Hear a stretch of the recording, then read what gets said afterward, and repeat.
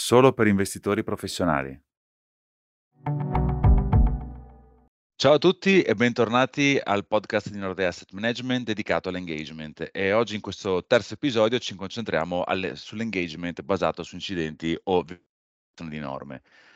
Io sono sempre Riccardo Tedesco, ESG expert di Nordea, qui con voi, e come dicevo appunto ci concentreremo su questa tipologia più reattiva di engagement.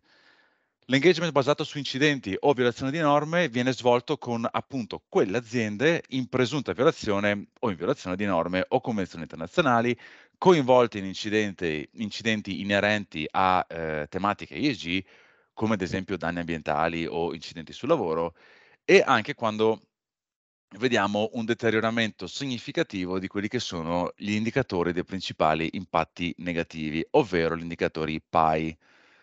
Questo engagement scatta sulla decisione, del nostro organo di governance ESG, ovvero il Responsible Investment Committee. Io negli scorsi episodi ho spiegato come questi engagement, tutte le attività coinvolgono principalmente il portfolio manager, gli analisti ESG del nostro team di investimento responsabile.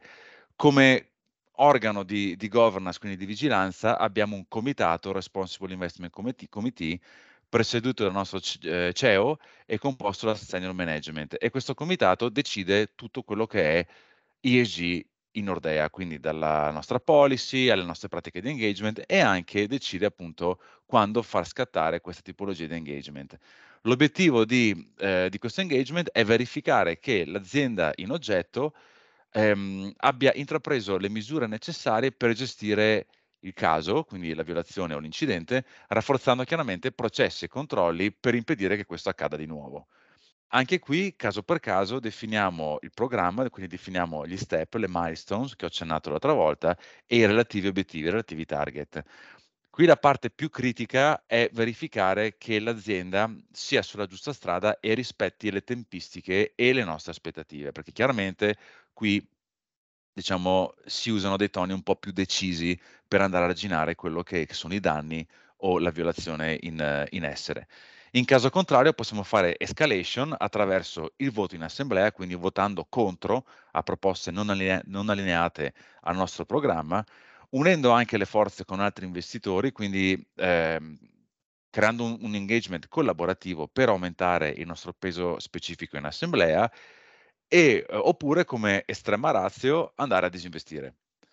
A differenza delle altre tipologie di engagement, come ho detto prima, questo è una tipologia prettamente reattiva, per definizione orientata al passato, cioè viene innescato da un evento, scatenante, che può essere appunto la violazione o un incidente. Un caso particolarmente intenso per noi, è un caso diciamo umanamente, pesante, è stato l'engagement con, Vale SA, una delle multinazionali principali, e più grosse nel settore minerario globale, una multinazionale, scusate, con sede in Brasile e operante prettamente in Brasile. L'evento in questione è stato il crollo di una diga, ha avuto un impatto mediatico anche molto forte, il crollo di una diga dedicata alla raccolta delle acque di scarto, diciamo, di una miniera gestita da Vale nel comune brasiliano di Brumadinho nel 2019. Questo incidente ha distrutto l'intera cittadina, lasciando dietro di sé una scia di morti, circa più di 230 vittime.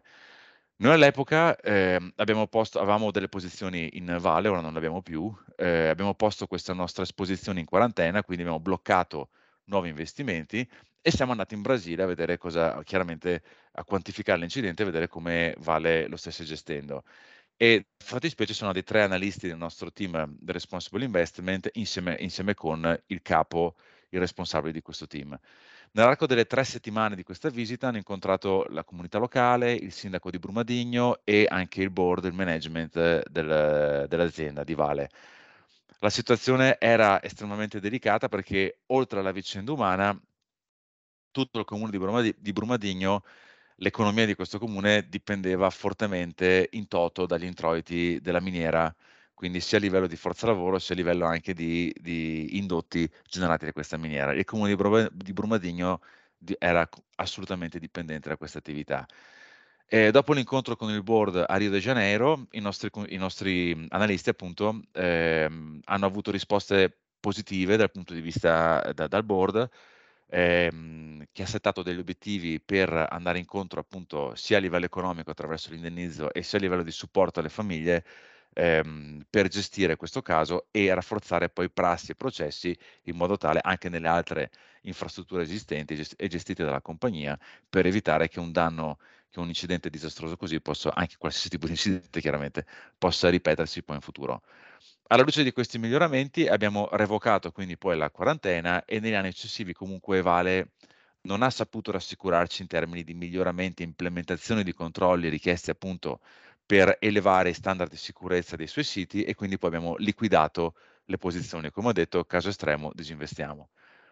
Vi invito comunque a guardare il video dedicato a questo caso di engagement, dedicato appunto all'engagement con Vale SA, che è disponibile nella sezione ESG Learning Center sul nostro sito nordea.it. È un video di circa 10 minuti, molto ben fatto, che spiega il caso e anche molto emotivamente coinvolgente. Io vi ringrazio, grazie a tutti per l'attenzione e ci sentiamo nel prossimo episodio. Ciao a tutti.